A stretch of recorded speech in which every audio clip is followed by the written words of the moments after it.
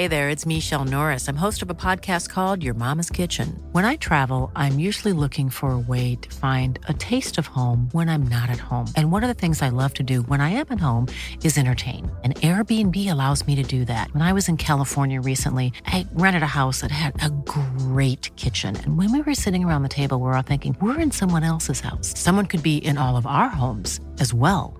If you have a home, but you're not always at home, you have an Airbnb. Your home might be worth more than you think. Find out how much at airbnb.com/host. Chocolates are sweet, but they don't last long. Flowers are pretty, and then they're gone. So this Mother's Day, why not give your mum the gift that keeps on giving with Ancestry DNA?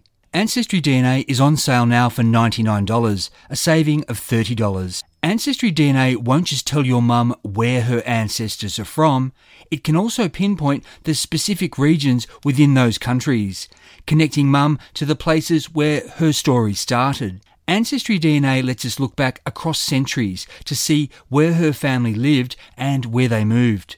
Combined with Ancestry's massive database of official records, this can open up fascinating migration stories. Who knows? Give your mum Ancestry DNA this Mother's Day and she might even discover living relatives. I know it's possible because it happened for me. Ancestry DNA is safe, easy to use and completely private. When your mum gets the kit, she just sends back a small saliva sample using the prepaid postal box provided. In a few weeks, she'll receive an email with the links to her results. From there, your mother has control of the data and how she uses it. There could be more to your mum's story. Piece it together with Ancestry DNA, now on sale. Terms apply. Forgotten Australia is written and produced by me in the Blue Mountains of New South Wales on land traditionally owned by the Darug and Gundungurra people. I pay my respect to elders past and present. This episode is about the entertainment industry's ableist exploitation of short-statured people in the early 20th century. When necessary in quoting historic newspapers, I've substituted the phrase the M-word for a highly offensive term. Other newspaper descriptions may offend. Listener discretion is advised. It's Thursday, the 21st of January 1915, and at lodgings in East Melbourne, showman Frederick Hooper Jones puts pen to yellow notebook paper to denounce his star attraction, Hayati Hasid, aka the Mayor of Tiny Town. Fred Jones addresses his note to the commander of the Victoria Barracks, Melbourne, writing, quote, "Sir, Hayati Hasid, who is under contract to me as a small man performer, is, I understand, a Turk. He has given his intention of slipping away by boat and taking several £100s with him. I have personally paid him hundreds of pounds, and his banking accounts are Savings Bank, Commonwealth, Collins Street, also Bank of Adelaide, Adelaide. I am an Australian and consider that this money should be made stop in the state. Would you make immediate inquiries, as I understand he is on the point of withdrawing the money if he hasn't already done so. He is living at same address as myself, namely 539 Victoria Parade, East Melbourne. I considered it my duty to report to you and advise you calling before Saturday. A good time to call is before 10 a.m. or between 6 and 8 p.m. Signed, Fred H. Jones." Fred's letter reaches a Captain Jones, no relation, of the Intelligence Section General Staff, 3rd Military District, where it's stamped secret. With anti-Turkish sentiment increasing after the terrorist attack at Broken Hill at the start of the month, Hayati Hasid is now a person of interest to military intelligence, and they want him in their custody to answer questions about his activities and his allegiances. What Fred Jones wants is Hayati Hasid under control, unable to leave the state without permission, just to be sure he won't back out of their 102-show tour of Eastern Victoria that's set to start in just 4 days' time. I'm Michael Adams, and this is part 3 of the 4-part Forgotten Australia episode, The Mayor of Tiny Town versus Australia's Shiftiest Showman.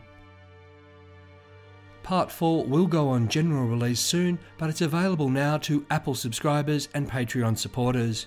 Subscribing and supporting helps me to keep making this podcast, and it gives you early ad-free access to every episode, along with bonus episodes available nowhere else. Just like Hayati Hasid, Frederick Hooper Jones is an obscure figure. Yet, if not for a quirk of fate, his name might have been known to generations of Australians. According to records found at ancestry.com.au, Frederick Hooper Jones was born on the 18th of March 1879 in Gawler in South Australia. His English parents had recently immigrated from Kent. Their first child, a daughter, had been born on the ship that brought them to Australia. After Fred, they'd have 5 more children, and this included Hooper Foss Brewster Jones, born in 1887, who'd become a famed concert pianist and classical and operatic composer. As far as the record allows, Fred Jones wasn't talented musically, but the kid was a dab hand at calligraphy, drawing, painting and writing. At the Stanley Show in 1894, Fred, who was then about to leave school, won prizes for his essay writing, penmanship, scale sketches, decorative Christmas cards and painted landscape scenes. So clearly Fred was smart and creative. He also had ideas about making money from new and exciting opportunities. First, it was bicycles, which in the early 1890s, as we've heard in previous episodes, were a huge craze in Australia. From 1896, the lad, not yet 20 years old, had his own shop in Adelaide, where he sold and serviced these wonderful machines. On Christmas Day in 1901, Fred married a woman named Ella Robinson. The couple had a daughter they named Marjorie the following year. By 1906, Fred had expanded into speedier new modes of transport, working as a director for the Empire Motor and Cycle Company. While his involvement with the business was to be short-lived, he retained an interest in those newfangled petrol engines that were reshaping the modern world. By now, Fred was also dabbling as a showman. In April 1906, he toured a concert party of artists around South Australia's Yorke Peninsula. His performers included a lady singer, a conjurer and a comedian. But the big attraction was supposed to be his little brother Hooper. From age 2, this boy had shown a remarkable facility for music, and now, not yet 20, Hooper was already a virtuoso pianist. But alas, Fred's celebrity younger sibling had to leave Adelaide earlier than expected to commence studies at London's Royal College of Music. Nevertheless, Fred's show went on. A few months later, he was touring another set of acts. These were headlined by Charles Breton, the world's emperor of magic. Surely no one would want to miss a bit called Grim Giffen, quote, in which a grizzly bear plays an important part, and after devouring several people, they mysteriously reappear in most unaccountable parts of the hall. Like every showman, Fred produced florid press releases, and these were often reprinted verbatim in local papers. That quote we just heard was from the Port Pirie Recorder and Northwestern Mail. The article said the show offered another musical prodigy too. Quote, with great difficulty and at much expense, little Bertha Jones' services have been secured. This young lady, who is only 12 years of age, is considered by all critics to be the champion solo violinist in Australia. That was true. Bertha had recently packed out the Adelaide Town Hall and was an incredible violinist. But as for the great difficulty and expense, well, Bertha Jones was Fred's little sister, so securing her services might have been more a case of just asking her across the breakfast table as opposed to entering into protracted contract negotiations. Either way, Fred had a minor hit on his hands with this show, and the company toured around South Australia and across the border to Broken Hill. But Fred was soon on to his next venture. This was a basement shop in the 3-storey Moss buildings in Adelaide. There, Fred sold phonograph needles, records and postcards. But disaster struck just before 7 p.m. on Friday the 17th of January 1908 when Fred's store went up in flames. All of his stock burned. Fire crews arrived fast enough to save other stores in the building from any damage. Questioned, Fred said everything had been perfectly fine when he left the shop office half an hour before the inferno erupted. He just couldn't explain what had happened. Inspection of the smouldering premises revealed that the blaze had started in his office. Fred had been terribly unfortunate. and doubly so to lose all of his accounting books, invoices and receipts. So the world would just have to take his word for it when he said he'd lost £700 in stock. Poor Fred was only insured for up to £400. So once he got that payout, which adjusted for inflation is about $65,000, he'd still be seriously out of pocket. Presuming, of course, all of his stock had actually been destroyed. Good old Fred bounced back, and on the 5th of March 1908, this ad appeared in the Adelaide Advertiser. Quote, "Commission agents to sell phonographs and postcards. Fred Jones, Royal Exchange, Adelaide." And on the 6th of March, in the Express and Telegraph, "Phonographs, records and postcards at new address, Fred H. Jones, Royal Exchange, King William Street, Adelaide." If Fred was on the up and up, then he'd restocked very quickly. And this was especially clever given that from late January until mid-April he was busy touring the state with novelty musician the great Leslie and showing Bioscope moving pictures. So, had Fred pulled a scam? It's probably best not to rush to judgment. Instead, we'll stroll to judgment. Fred's ballyhoo for the great Leslie gives a solid indication of who Fred believed to be the star of any show. Take this from the Laura Standard on the 6th of February 1908. The headline reads, "The Great Leslie and New English Bioscope Company." But the article begins, quote, "This company appeared before a large audience on Friday last despite the wet night. Mr. Fred H. Jones, under whose direction the company is, deserves great credit for the way in which he puts his performances on. The name is sufficient here to warrant always that a good program will be submitted." It was only after that the great Leslie was even mentioned. While he was preening in his showbiz press releases, Fred had set his sights higher than regional stages. He was looking to the skies. In May 1909, Fred, his wife Ella, their daughter Marjorie and their new baby son Lancelot took the White Star steamer Subic from Adelaide to London. There they stayed with his brother Hooper. The purpose of Fred's trip was pleasure, but also business. The business? Securing more motion pictures, but also to bring the first flying machines to Australia. 1909 was an exciting year in aerial innovation down under.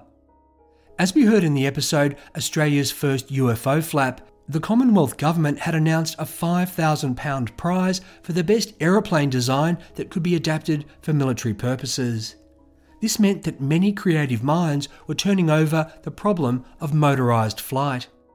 And internationally, 3 mid-1909 developments in Europe foretold a new era of aerial adventure. First, Count Zeppelin had demonstrated the astonishing expanded capabilities of his dirigible balloons. Second, Monsieur Louis Blériot had been the first to fly across the English Channel, and he did so in his Blériot 11 monoplane, with the Adelaide Advertiser commenting that this feat, quote, did far more to impress the public imagination than if the same number of miles had been covered in as few minutes anywhere over dry land. And third, the Reims Air Show in France had filled the skies with new planes and set records for what they could achieve, including a 150-minute non-stop flight over 81 miles.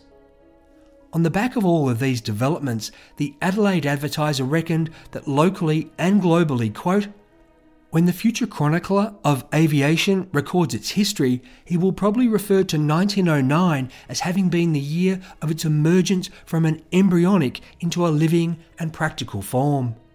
Fred Jones had been in the right place at the right time. He'd gone to Reims and he'd met the world's leading aviators and aerial inventors, and he'd seen them put their planes through their paces. Fred was convinced the Blériot monoplane was the best on offer. He thought it the simplest to maintain, the most manoeuvrable, the most commercial, and the most cost-effective. So Fred entered into a contract with Monsieur Blériot to be his Australian agent. Putting his money where his mouth was, Fred also ordered 2 monoplanes for delivery to Adelaide. The first plane he was to receive was the 37th Blériot off the production line. The machine cost Fred around about £750, which is $110,000 adjusted for inflation. Writing home to the Advertiser in September 1909, Fred said that once he returned and his Blérios had arrived, quote, "I will immediately make Australian flight records." Frederick Hooper Jones was going to be the first man to make a powered flight down under. Fred was determined to cover himself in glory, but he also said he was going about the greater good. In his letter, he set out the specifics of the Anzani engine his Blériot used and said there was no reason that similar motors couldn't be built right there in South Australia. And to help speed up local production, he'd be bringing with him other engines, timber and aluminium, along with working models of all the other planes that had been demonstrated at Rains. Surely Fred's munificence would spur on all sorts of wonderful experimentation. And for sure, his flight plans made news all over Australia. When he got off the RMS Otranto in Adelaide on the 9th of November 1909, Fred's study of aviation over the past few months had elevated him to the status of Australian expert. He was able to discourse at length about engines and explain all the reasons that Blériot's monoplane was superior to the Wright and Voisin biplanes. Fred was set to give a demonstration at Jubilee Park of the 6 models he'd brought with him. The event, to be held on the 11th of December, was advertised as the Fun of Flying, and it was held under the patronage of the Governor, the Commandant of the South Australian Military Forces and the South Australian Aerial League. 4,000 people turned out, but the flying was a fizzer. The Adelaide Advertiser reported the event under the headline, "An Aviation Exhibition," but aviation was in sarcastic quote marks. While the size of the crowd had made it a little dangerous to try to fly a plane, one of the models didn't even have a motor, so it wasn't going anywhere.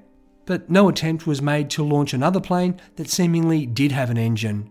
Quote, "Small models of various flying machines were thrown into the air by hand, but most of them made but a precarious flight of about 40 yards and then fluttered ignominiously to earth." Fred's debut had been a bust. So could he prove himself with his full-size Blériot? That was, if it ever arrived.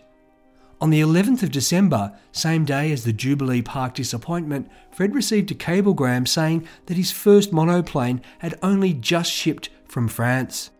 Meanwhile, the wind might have already been whipped from beneath Fred's wings by other developments. On the 5th of December 1909 at Narrabeen on Sydney's northern beaches, George A. Taylor, Secretary of the Aerial League of New South Wales, made the first heavier-than-air free flight in Australia. His wife Florence also went up that day, and their flying was witnessed by 100 people. But the Taylors took to the sky in a biplane glider, relying on the wind for lift, so no one had yet made a powered and controlled flight in Australia. 4 days later, though, also in Sydney, an English race car driver named Colin de Vries took a Wright Model A biplane up about 15 feet and covered 100 yards before crashing back to Earth. Now, there was controversy as to whether Colin de Vries had made a controlled flight. The new Aerial League, meanwhile, denied he'd even gotten off the ground.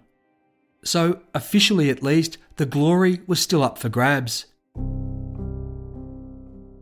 Although Fred's first monoplane was still in transit, 3 days before Christmas he placed an advertisement in the Adelaide Advertiser that promised, quote, "Blériot flying monoplanes, quickest deliveries, lowest indent quotes, deposits made payable to Messrs Blériot Limited, agent F.H. Jones."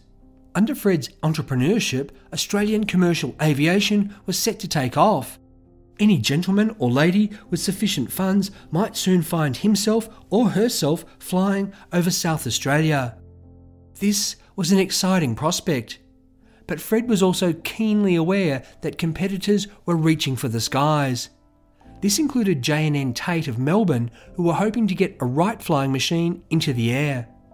If the names J&N Tate ring a bell in terms of Australian innovation, that's because they were the producers of 1906's The Story of the Kelly Gang, which holds the title as the world's first feature film. With these notables nipping at his heels, Fred threw down the gauntlet in a public notice in the Advertiser. Quote, "I have posted a challenge to Messrs J&N Tate that I will fly my Blériot against their Wright machine during March in any part of Australia on a course agreeable to both parties. My machine will be here about January 28. On the 15th of January 1910, the Adelaide Observer ran an anticipatory article about Fred's soon-to-arrive flying machine. The Blériot weighed 496 pounds. It measured 26 feet and 3 inches from nose to tail. Its wings spanned 27 feet 7 inches. But as a sober reminder of the risks involved with flying such a machine, the very next item in this newspaper column was a report that a French aerialist had just been killed. This was Monsieur Léon Delagrange. He'd been France's third licensed pilot and been one of the stars at Reims. Poor Monsieur Delagrange had met his maker when his Blériot 11 had flipped and fallen from an altitude of 65 feet. 496 pounds of plane had landed on top of him and crushed his skull. He was just the fourth pilot in history to die in a powered flight accident.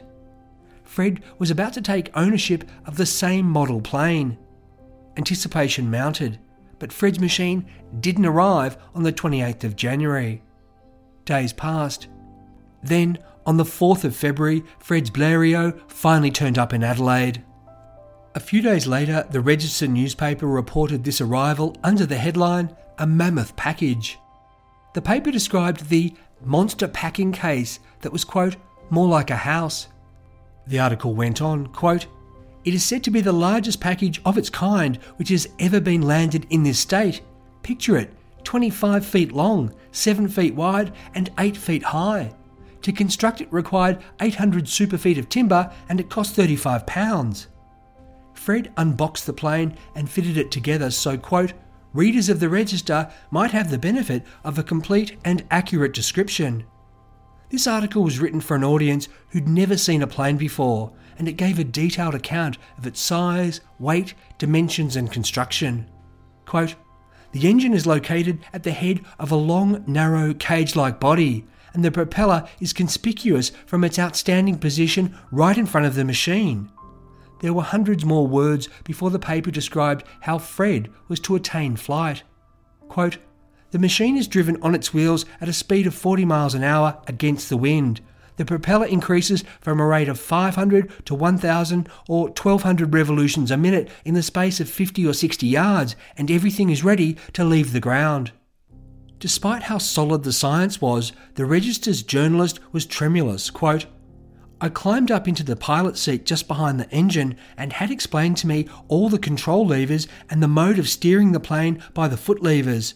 I remarked that I would not soar higher at that moment for all the tea in China, whereupon one of the firm's officials emphatically declared that he would not make a flight for half of the celestial regions. I appreciated his antipathy to the clouds. One seemed so much safer on Mother Earth. Mr. Jones, however, waved aside our fears, saying, 'Australians had as much pluck as anyone else, and plenty would be willing to make an ascent.'" The Register remarked that, quote, "though commonplace enough to continentalise, aviation to the great majority of Australians has not yet emerged from the realm of fantasy."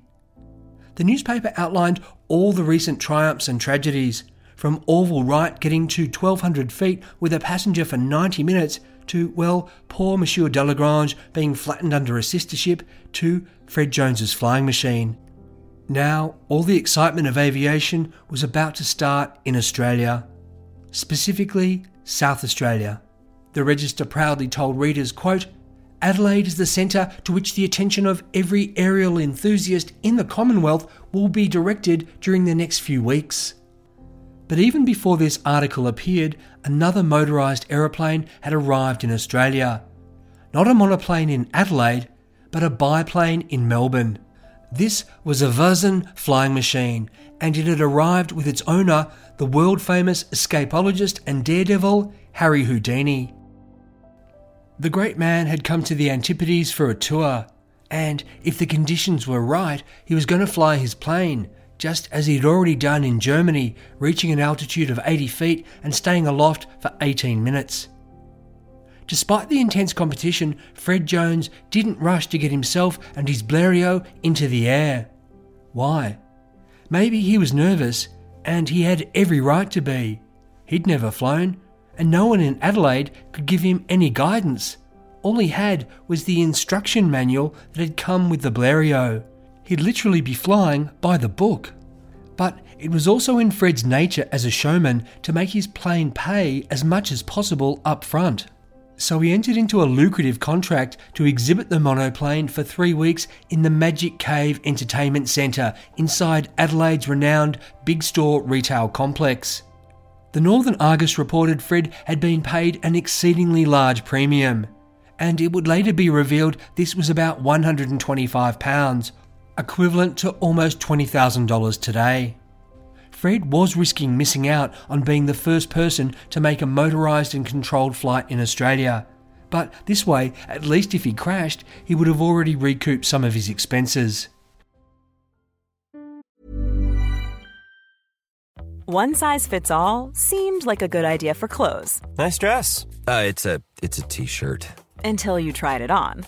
Same goes for your healthcare. That's why United Healthcare offers a variety of flexible, budget-friendly coverage for medical, vision, dental, and more. So whether you're between jobs, coming off a parent's plan, or even missed open enrollment, you can find the plan that fits you best. Find out more about United Healthcare coverage at uh1.com. That's uh1.com.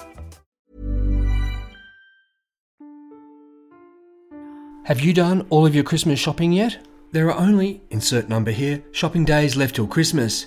To make things super easy for you, I've gone and written a new book called Hanging Ned Kelly, and it's a rip-roaring ride into the underbelly of colonial Australia, with a cast of characters you have to read to believe. From Ned's hangman, Elijah Upjohn, and his monstrous predecessor, Michael Gately, to a bevy of serial killers and absolutely crazed doctors and phrenologists, these shady sorts were too gruesome for the history books we studied in school. Hanging Ned Kelly is published by Affirm Press, an independent Australian company, so you'll be buying local. It's a beautiful hardback with plenty of illustrations, and it's available wherever books are sold. Dymocks, Booktopia, Big W, and of course your local independent bookstores. So it'll make a cracking gift for yourself or someone you love. Okay, on with the show. On the 10th of February, the Adelaide papers were thrilled with what they dubbed our first aeroplane. But that same week, we find ads placed by Fred in the Advertiser. Quote, clearing sale, skates, Winslow and Brampton, films, 100,000 feet from half a penny per foot, electric and limelight plants, roll tickets from 1 penny per thousand, F.H. Jones, 50 North Terrace East, opposite Museum. Everything must go. Fred Jones was selling the means with which he'd made money these past few years. He was either sorely in need of cash or going all in on aviation. Fred gave private viewings of the Blériot to the Governor of South Australia, to members of the Aerial League and to the Auto Club. Tagging along, the Express and Telegraph newspaper described the Blériot as looking like a magnified horse stinger. Soon after, the Observer printed 3 photos of Adelaide's first aeroplane. In one, Fred sat in the cockpit, and in the others, he posed beside his machine with the local secretary of the Aerial League. These pictures showed a flying machine that was attractive to the eye. The wings, curved, round-edged and upturned, were canvas over timber, and the pilot used wires to warp them to control lateral direction. The cockpit area of the timber frame fuselage was enclosed in canvas. Otherwise, though, it was open, ending in a little fin-shaped tail, and the plane rested on 3 wheels. It really was like some giant moth that a man might try to master. But as a reminder of the dangers of failure, the same page had a photo of the late Monsieur Delagrange. Crowds poured into the Magic Cave to see the plane for themselves. But everyone really wanted to see it up in the air. The Northern Argus gave voice to this, quote, we all now tiptoe with excitement in impatient expectation of Mr. Jones' first promised aerial flight. Fred announced that this would take place on the 26th of March as part of a sporting program at Cheltenham. But first, he was going to conduct trials. As for the danger, well, as Blériot's Australian representative, it was Fred's duty to set the record straight about the death of Monsieur Delagrange. Apparently, his mistake had been to install a 50 horsepower engine when the Blériot was only rated for the 25 horsepower motor it came with. Citing the Journal of the London Aerial Club, Fred said the French aviator had died because, quote, his machine was asked to do more than the designer intended it to do. Fred's aerial trials would be at Bolivar, 11 miles north of Adelaide. He'd been granted the use of a 400-acre piece of cleared land by a local named Mr. A. Windsor. The Register newspaper reported that this weekend flutter meant that Little Bolivar would, quote, claim the honour of being scene of the first successful aerial flights in the Commonwealth. The Blériot would have to be broken down, packed in its giant case, and transported from the Magic Cave to the testing ground. There, it'd have to be reassembled, and then broken down and put back in its giant box when not in use. That was because there was no other way to protect it from the elements. In France, don't you know, they had what were called hangars, and these were like big motor garages for aeroplanes. But the Register doubted the practicality in Australia of such big spaces being reserved especially for these flying machines. Yet Fred told the papers he did plan to hire huge marquees to accommodate his Blériot out in the field. After all, that's what Harry Houdini was doing over at Diggers Rest north of Melbourne. The advantage of a hangar or marquee, of course, was that the plane could be ready to go as soon as conditions were right. Fred's trials were to be carried out with the assistance of two motor engineers. These were Frederick Custance and Carl Whitbar. F.C. Custance was a 19-year-old English lad who'd come to Australia in 1906. A year ago, he'd made a name for himself by setting a motor racing record from Melbourne to Adelaide, covering the 598 miles with another driver, Mr. G.G. White, in 20 hours and 6 minutes. That record still stood. Carl Whitbar, meanwhile, was also a motorcar engineer who'd become an aerial enthusiast. Now, while Fred Jones had publicly spoken of Australians having plenty of pluck when it came to flying, and while he'd publicly professed a desire to, quote, immediately make flight records, he actually had decided that F.C. Custance was going to pilot the Blériot. Did Fred Jones lack nerve? Maybe he did, but F.C. Custance was also an experienced speedster and daredevil, so him flying the plane did make more sense. Of course, F.C. Custance had also never flown before. He'd be relying on the instruction manual. The Register printed a sample of this book, quote, practice with the engine and the machine anchored, and a few days in driving on the wheels or semi-flying around the ground at half speed to practice steering, elevating, rudders and warping the wings. The Register reported the Blériot was taken for its maiden run on Sunday the 13th of March 1910 at Bolivar. But that was only after it had been put together. Quote, the greater part of the morning was occupied in erecting it and preparing for the trial. What a golden opportunity was missed while this process was in operation. The air was still, not even a zephyr wandered over the fields. By the time the plane was ready, the conditions had turned blowy and flight wasn't possible. Fred Jones, F.C. Custance and Carl Whitbar kept the flying machine assembled and ready in the hope the wind would die down. But, quote, numerous spectators who had travelled from far and near by horse, cycle and buggy to watch the trials had to be content with viewing the stationary aeroplane. Fred Jones told the reporter that even European aviators did not go up in such conditions, apart from one daredevil who had. He didn't name him, but the insinuation was that this was the late great Monsieur Delagrange. At 11 a.m, they fired up the engine and F.C. Custance got into the cockpit. The Register, quote, it required the strength of 4 pairs of hands to restrain her when the engine was opened out, and the breeze created by the 2-bladed propeller was of hurricane force. When it slowed down, F.C. Custance reached for his eyebrows and said, quote, thought they'd been blown away.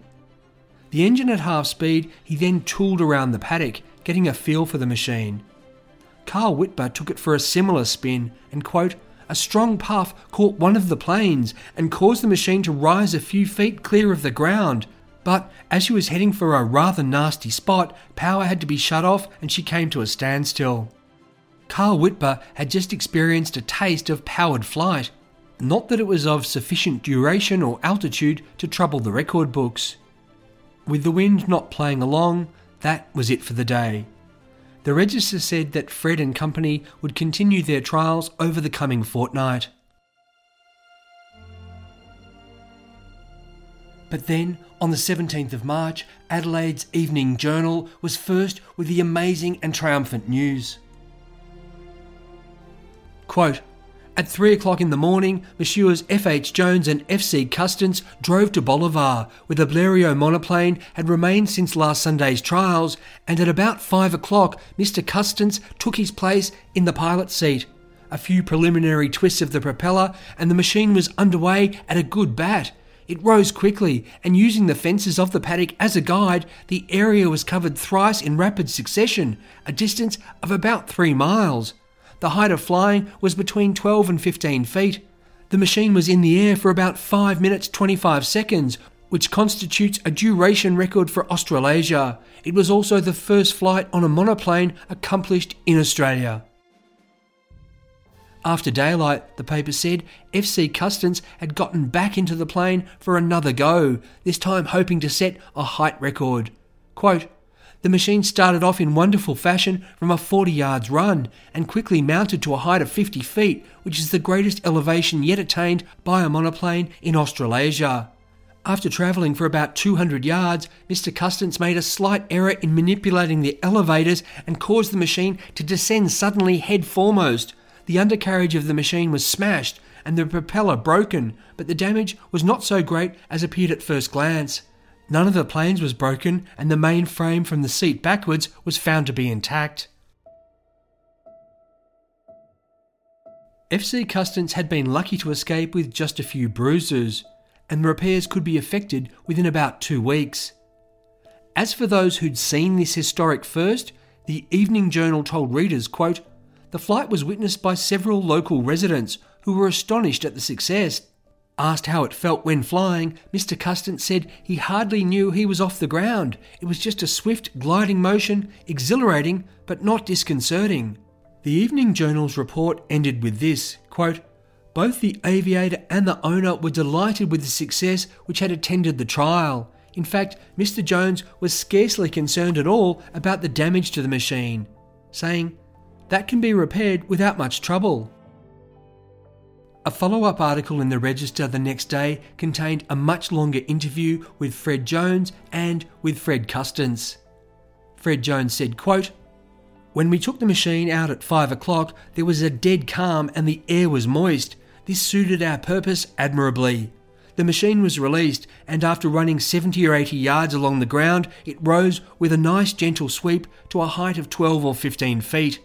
After doing the 3 miles in 5 minutes 25 seconds, the pilot landed without any trouble. Custance, anxious to eclipse the altitude of 30 feet said to have been obtained by De Vries in a Wright machine at Sydney, took his seat again and opened the engine full out.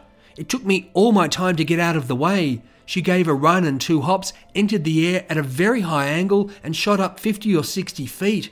At that height, the airship travelled 200 yards. The machine was still rising, and the pilot altered the elevating plane to straighten her. Unfortunately, he overdid it, and she dived earthward at an angle of about 45 degrees, landing almost head-on. There was a great crash which attracted the attention of people a considerable distance away." Fred said these flights had been witnessed by Mr. A. Windsor, who'd given them the land to use, and a Mr. and Mrs. Sawyer, who also lived nearby. He went on, "I think Custance will make an excellent aerial pilot. He's keen and has plenty of nerve and pluck. His first flight was like that of an experienced aviator." Fred said the Blériot was to be repaired by the well-known carriage and motor firm of Duncan and Fraser, who might also be able to fashion a new propeller, which were hard to come by in Australia.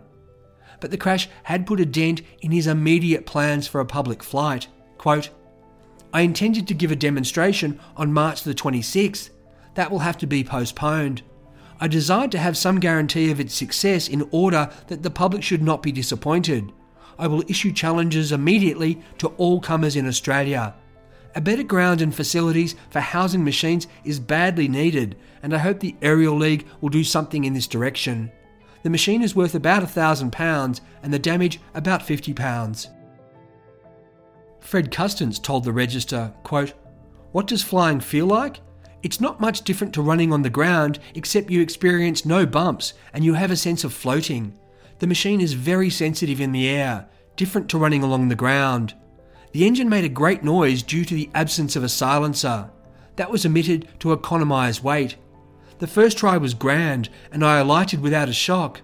Finding that the engine was running well, I determined to beat the 30-foot altitude which was said to have been attained in Sydney. I opened the engine up and she went up beautifully."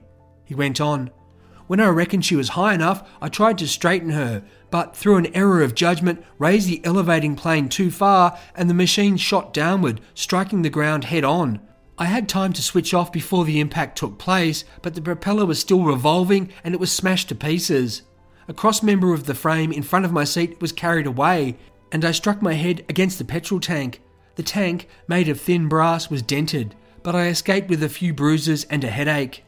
FC Custance went on, quote, "Seeing I have never been in the air before, it was not bad to put up the first monoplane flight in Australia and the first flight of any kind in South Australia, and duration and altitude records for Australia. That shows what can be done, and I intend to have another try when repairs are effected. The mistake I made would easily have been rectified by an experienced man, but I'll never make it again. It is rather a coincidence that 12 months ago to the day, Mr. G.G. White and I finished the Melbourne to Adelaide motor record, which, in spite of 3 attempts to reduce it, still stands."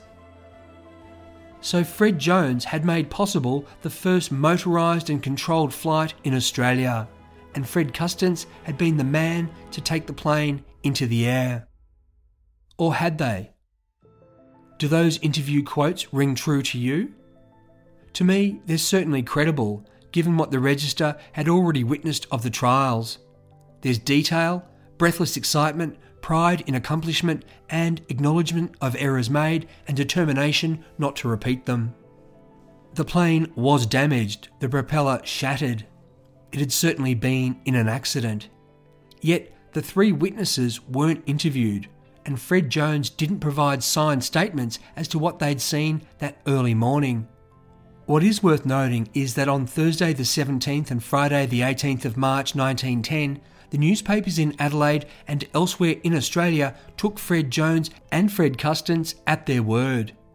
Yet, even as their words were being read on the 18th of March, their claim to fame was being eclipsed as Harry Houdini took to the air in his Vazon biplane over Diggers Rest outside of Melbourne.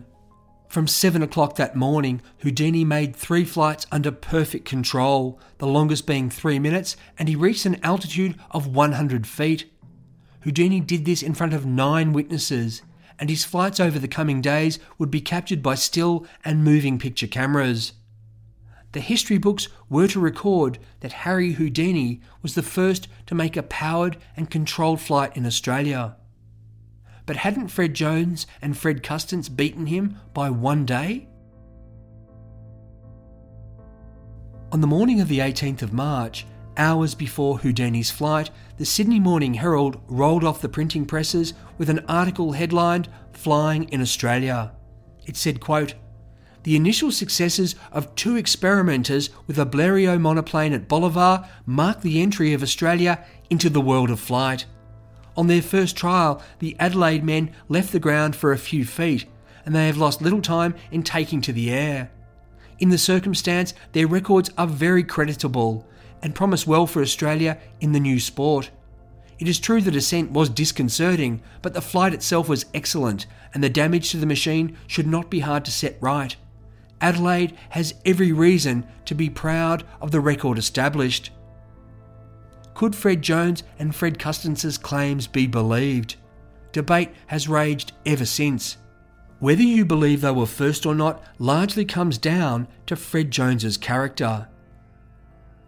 But this century-plus controversy hasn't, to my knowledge, included what you're going to hear in the 4th and final instalment about Fred Jones's behaviour as a showman, and in particular his treatment of Hayati Hasid, the mayor of Tiny Town.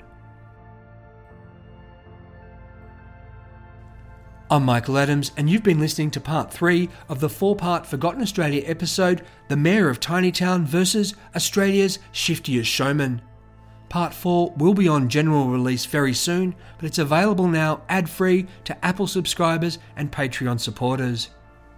By supporting or subscribing, you're helping me to make this podcast, and that includes paying for research materials, such as digitising the formerly secret National Archives of Australia military intelligence file about Hayati Hasid that forms the basis for part 4 of this episode. If you'd like to try an Apple subscription at no cost, you can do so via a free 3-day trial. Apple and Patreon links are in your show notes. As always, thanks for listening and for supporting.